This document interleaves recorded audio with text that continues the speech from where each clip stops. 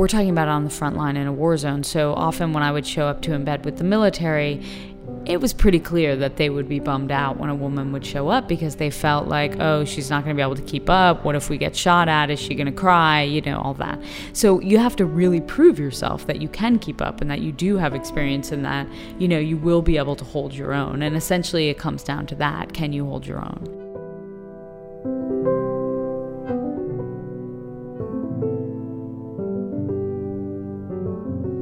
Welcome to She Does Podcast. I'm Elaine. And I'm Sarah.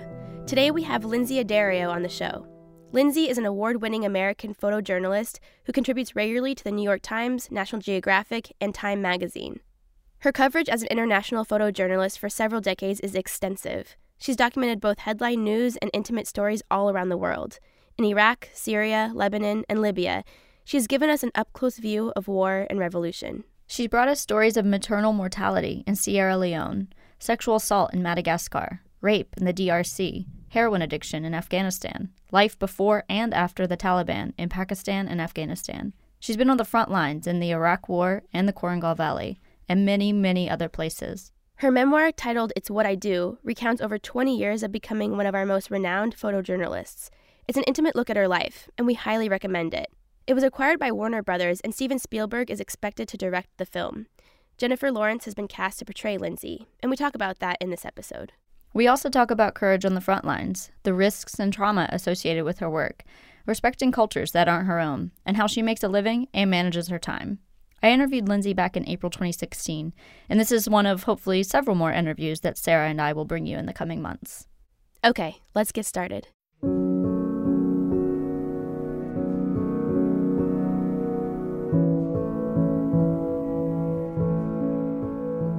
The book is called It's What I Do, and I understand I'm wondering if you could tell the listeners why you do feel that this is something you're supposed to do, and what is in your personality that makes you capable of doing what you do. I mean, I have no idea what's in my personality that makes me capable of doing this work and doing it and still, being a functional human being after having been kidnapped twice and thrown out of a car on a highway in Pakistan and all this stuff. But I do think, and people ask me that all the time, like, why are you still okay?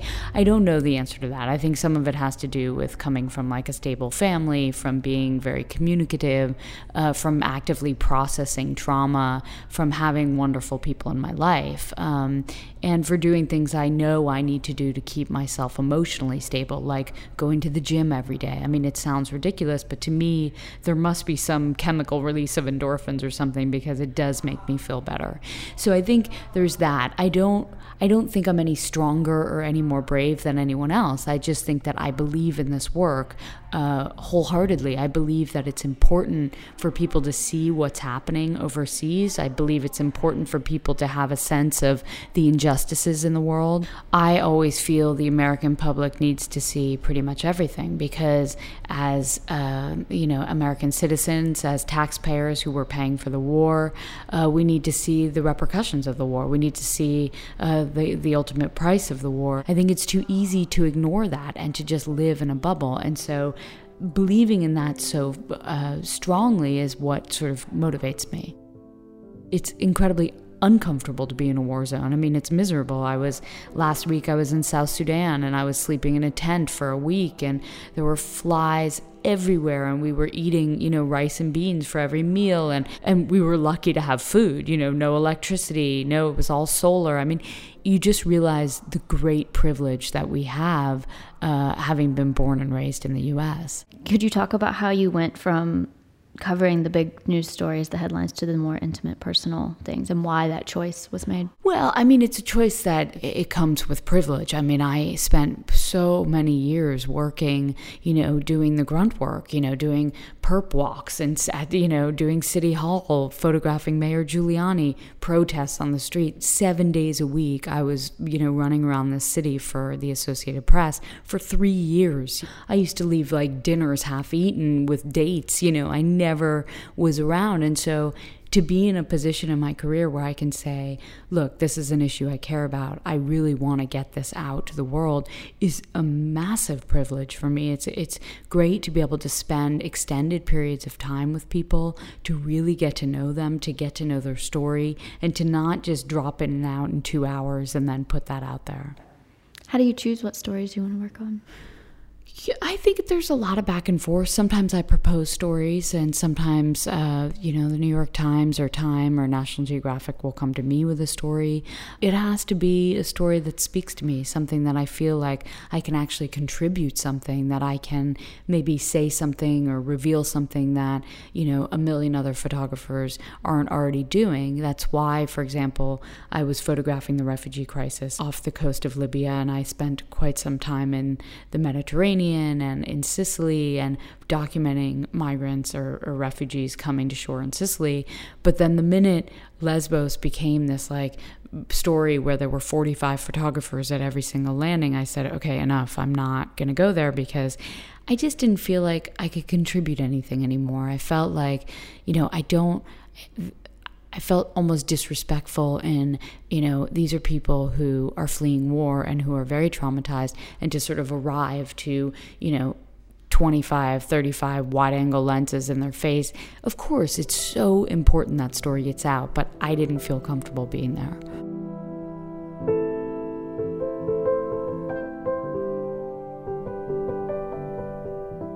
You've spent so many years building trust with subjects, but also fixers. And can you talk about how that experience and the trust building has led you to different stories over time? Yeah, I am almost completely reliant on my translators and drivers. Often they come up with ideas, or they, we would never get access. None of us who work overseas would never get access if it weren't for them, because they open doors.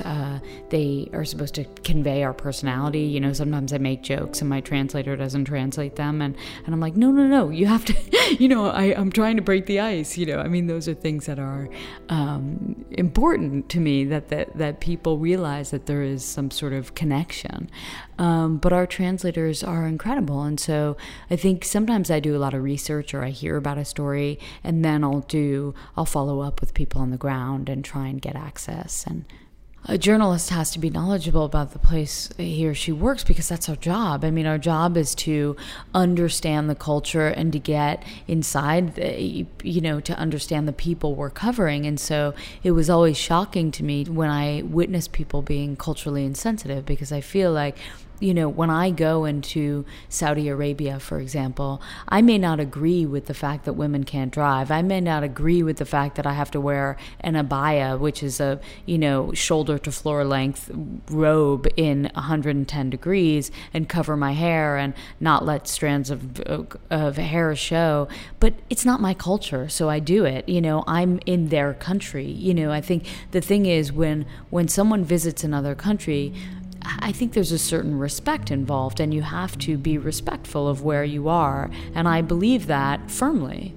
The process of getting people to open up more has to do with maybe not going in there with my cameras out. It's usually a very slow process, a process where I talk to people for a long time, I have tea, I just explain where I'm coming from, and I hear about their lives, and then I talk about photography, because a camera is a very threatening thing to a lot of people. And so I think you have to be a bit savvy about when you actually introduce the camera into the conversation. And you had wrote about in your book about, how do you know what photo is worth the risk? That's something that obviously every single one of us struggles with. How do you know when a photo is worth the risk? I think what happens is I'll be on an assignment and I get sort of gradually pulled in. So it's not like I start with the most dangerous thing. It's I'm working, and then I go a little further, and then I go a little further, and then I end up in the middle of, the front line. And so I think every single one of us who does this work has to make a judgment call of how far to go and how many more pictures I need. Do I have enough photographs to illustrate the story, to convey the emotion, to convey the risk and the danger? That's sometimes the image that's missing is sort of the danger element. And so it's a tough calculation. I mean, every photo plays a different role in a photo story. You have the one that is more, let's just dissect a story. I did a story on breast cancer in Uganda. I photographed the hospital, generic pictures of the hospital, the radiation room, people getting chemotherapy. But then there was one woman that I focused on, and I was trying to tell the story through her eyes as a woman who had had a mastectomy, did not follow up with chemotherapy. The cancer came back, and she was dying when I met her. There are elements that any photographer, myself included, look for. I wanted her with her family. I wanted her with the doctor, general scenes of the ward to show that the ward was overflowing with women and men dying from cancer. There were people sleeping on the floor. The ritual of death. I mean, that's also a very important image because it's a closing image. It shows this is the ultimate price that any of us pay.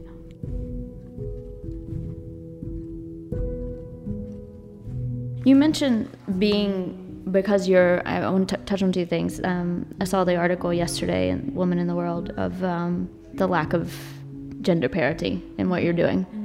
And so I'd like for you to touch on that. But also, you mentioned in your book, you didn't want to show your fear because you're a woman. Yeah, I mean, I work in a profession that's primarily men. So when I started covering war 16 years ago, there were not that many women covering war. There's Carolyn Cole, who's a great photographer for the LA Times, Carol Guzzi for the Washington Post, Susan Meiselas, Paula Bronstein. There are some women, but I assumed, just because we are a society that evolves and women are making more and more strides every year, I assumed there would be more women by this point in my life, which is 16 years later, and there just simply are not. I still do not see a lot of women in the field. I'm always thrilled when I see another woman. Everyone always asks me, why aren't there more women? I think I would say probably because the job is incredibly emotionally and physically taxing. We can't really have a personal life with this job for many years, and often a woman reaches a point in her life where she wants to have a family, and it's obviously at the exact time when you become successful in your career, and that is the struggle that I had, that I was finally starting to get the assignments I had dreamt about my entire life, and it was exactly when I was about 37, and my husband said, you're old, you're never going to get pregnant, how are we going to... So, I mean, I think it's a lot of women just decide to drop out, and so that's my philosophy. I have no idea what what the actual reality is or what the truth is, or if anyone's actually looked into it. What was the other question? Do you feel the need to be more courageous or exhibit courage? I don't feel the need to be more courageous, but I think that people automatically, when they see a woman, I would say that the response is, oh God, it's a woman, that could be my own insecurity, but we're talking about it on the front line in a war zone. So often when I would show up to embed with the military, it was pretty clear that they would be bummed out when a woman would show up because they felt like, oh, she's not going to be able to keep up. What if we get shot at? Is she going to cry? All that. So you have to really prove yourself that you can keep up and that you do have experience and that, you will be able to hold your own. And essentially it comes down to that. Can you hold your own? And I think, so in Libya, when we were, I had a premonition the morning that we had been kidnapped that something was going to happen. I knew we were sort of playing with fire because we were at the front line for quite a long time, and our driver started getting calls that Gaddafi's troops had entered the city. And had I been more confident, I would have said, what the hell are we doing? Let's go. But I kind of kept my mouth shut because I was the only woman in a car of 4 men, and I just thought, maybe I'm just scared, maybe it's unjustified, this fear, And I had been kidnapped in 2004 just for a day. I mean, it was like detained, but it still, that sits with you. There is an image that is emblazoned in my mind of turning a corner and seeing 30 insurgents with their faces wrapped and rockets on their backs and Kalashnikovs shooting in the air because they found their prey. And that is an image that is indelible, that will never go away. And so, of course, in Libya, I sort of, the image of running into a hostile checkpoint is something that, again, will sit with me forever. And particularly because I know it was our fault. I mean, we just stayed too long, and that's something that we all have to live with because our driver died. I know you've been through a lot through all your reporting, but what do you think is the hardest part of your job? The hardest part of my job is what I put my family through. I mean, there's no question. I can sort of deal with whatever I've been through. Yes, it sucks to get punched in the face and groped by a Libyan man while blindfolded, and it's something that it's traumatic and I'm processing it, but it's more knowing that I have put my parents and my husband and my sisters through an extraordinarily difficult time every time I go missing.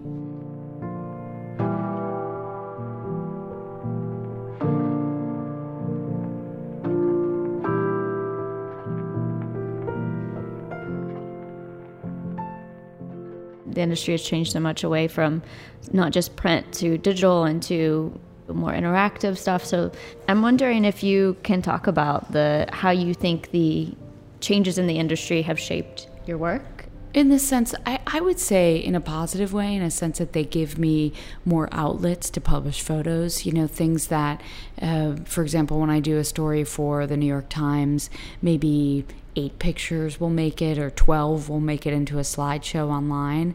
But I have all those other pictures that once the embargo is up, once a story is published, and then there's a period of time where no one else can publish them. Once that time finishes, I can then put them online. I can put them on Instagram. I can reach a broader viewership. So to me, that's an advantage. The way I see is still the same. I'm always trying to look for the most comprehensive story. I'm always trying to get as much access as I possibly can, even if the story is a one-picture thing. I will try and I'll try to get more. I'll try to get as much as I can. Is it harder to make a living doing what you do now than before? Could you talk about that? Yeah, absolutely. I mean, I don't know if it's harder to make a living or my standards are just higher because I'm 42. I mean, I think, when I was in my 20s, I didn't care if I slept on someone's couch for a week. Obviously, I don't feel like that anymore. I have a son and I have a husband and I've been living, like this for 20 years. So there are fewer publications that are in existence, and there are also people don't have the budgets they used to have. I mean, I used to get sent on assignment. It gets sent on assignment for 3 months at a time. Now I'm lucky if I get a week, So I think there's a big difference. For me, my way of dealing with that is, when I wrote the book, I suddenly people started asking me to do speaking engagements, and I have, those were initially arranged through National Geographic, and National Geographic has a speakers bureau, and they have photographers that essentially make a living from speaking, and so their fees were higher than I anticipated, and so I've been able to use speaking engagements to enable me to do my editorial work, which essentially doesn't pay. I mean, I'm still earning the same in day rates that I earned 20 years ago, which means, the rates have not gone up. So, people complain about it all the time. But for me, I'm not the kind of person to sit around and complain and moan and say that, there's no future in photojournalism. I care about journalism. I believe in journalism. I believe in photography. So I would rather find another way to complement my financial income and do speaking gigs and still do that work. How do you manage your time? Describe what a tip. I have to wake up now at 5 a.m. because I just don't have time anymore in the day. I always want to get a workout in. I'm answering emails from London and from New York and trying to arrange things. I'm arranging speaking engagements. Every single one entails a presentation that I cater to every different talk. And then I have meetings. Of course, today I have, for example, I'm participating in Women in the World. I have a lunch with my agent. I have to fit in a trip to the doctor because my back, I can barely walk these days because my lower back goes out. I have 4 vertebrae that slip out of place. It's insane, and then I have a dinner and an event tonight. My days now are like 18 hours. And that's when I'm not shooting. When I'm shooting, actually, I'm stressed about making sure I get the images, but I'm much more relaxed in that there's one thing that I have to do. I have to make sure I'm in the right position for good light and and, with the subject I want to be with. And so it's a very different thing. So how much of your time is actually spent shooting and editing? I'd say about 2 weeks a month I shoot. And then 2 weeks is either, usually when I have my son and when I'm home, I'm doing all the sort of groundwork for either another shoot or a talk, so I can do the work at home. I think people don't understand that being a photographer is not just taking a picture. It's like 80% preparation and getting access and setting things up and research and like 20% actually taking pictures. How has the response to the book been, and where are you at with all that? The response to the book has been amazing. I'm a little overwhelmed. I sort of didn't expect anyone to actually read it.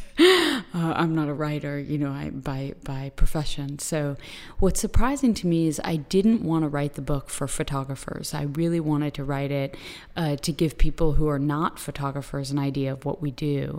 And so that's a tricky process because there's a lot to explain. I've been quite surprised because actually that's exactly the sort of audience that it's tapped into, people who are not people who are not photographers themselves per se. It's a fantastic book, and I think you should write more. What has been the most interesting response from the book, do you think? How women like to take down other women. For me, it wasn't so much with the book, but it was more the excerpt in the New York Times Magazine of the book. So in that, I really focused on working while pregnant. And it's so interesting to me how women can't, not all women, of course. There were so many women who wrote and said, like, thank you for finally being honest about your ambivalence about being pregnant, and thank you for just, working right through your pregnancy, because so many people criticize. But the other commentary was, how dare you go to Kenya or Somalia while pregnant with an unborn child, and how dare you put their life at risk, which is so funny to me because not once do these women think about the fact that, I'm surrounded by pregnant women in Kenya and Somalia, and those women are giving birth every single day. The other aspect is, women in our country work in factories, chemical factories while pregnant, right up until they deliver, and no one says anything about that. Why? Because it's a more traditional job. So it's interesting to me to hear the criticism. I could care less. They can criticize me all they want. I make decisions, certainly not based on the public, but I think that was fascinating. Yeah. Do you think you've developed that tough skin over time, or do you think you had it when you started? I think I grew up in a family that really promoted and really supported individuality, and really sort of made my parents and my sisters instilled a confidence in me to be who I am and to follow my dreams. And I think that that's something that is the greatest gift of all. And I think you need that if you're doing a job where, like I do, where I'm constantly out interviewing people and, bearing witness to horrific things, and also taking testimony from people who live on the margins of society. So I feel a great responsibility to be sort of the messenger and to get these stories out and to get the most intimate moments I can, because I am providing their testimony to the world, and so I have to do it in the most comprehensive way that I possibly can, and the most intimate way, in a way that will bring people in a way that will get the public, who is so tired of seeing images of death and destruction and, horror. We've been at war for many, many years, to try to get the public to pay attention and to care about things that they wouldn't care about. On a lighter note, Jennifer Lawrence is going to be playing you? That's crazy. Yeah. Like, how did that all go down? She was given a copy of the book by Andrew Lazar, who is the producer of the movie. He's working with Warner Brothers, and Warner Brothers has optioned the movie. And she read the book, and she read some excerpts, and she loved the character, she thought it would be interesting to play someone like me. And so she's enthusiastic, and she's totally brilliant. Obviously she's an actress who is so accomplished, and she's hilarious. She's funny and very real, and it's exciting. And I've met with the writer, and I've met with Steven Spielberg, and so, but I'm not the one writing the movie. It's not a documentary. This is Hollywood, and there will be fiction in there. What advice would you give to maybe a journalist or someone starting out in photography, photojournalism? I would say identify the topics you care about, try to tell stories, try to get in deep, get yourself out of your comfort zone, get out there and photograph, don't talk about it for 10 years. Use your free time to get out there. You know, people are sort of waiting to be assigned the dream story. Well, that's not going to happen. You know, you have to assign yourself. What do you think the 20-year-old version of yourself who moved to Cuba to, you know, early on would think about this, where you are right now? I would never. I mean, I still think of myself as that same person who's like struggling to get assignments and like, you know, I firmly believe in life it's important to not be too comfortable and confident. I think that you have to have some degree of hunger, and I believe in that, and I like to have that insecurity with my work, not with me as a person, but with my work, because I want to keep pushing myself always to be a better person and photographer.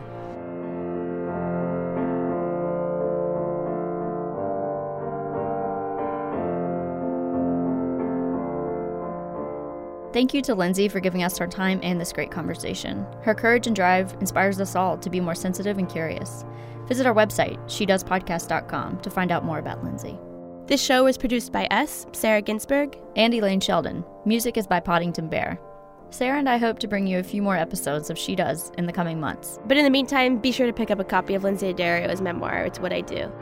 Happy holidays, and thank you for listening to She Does.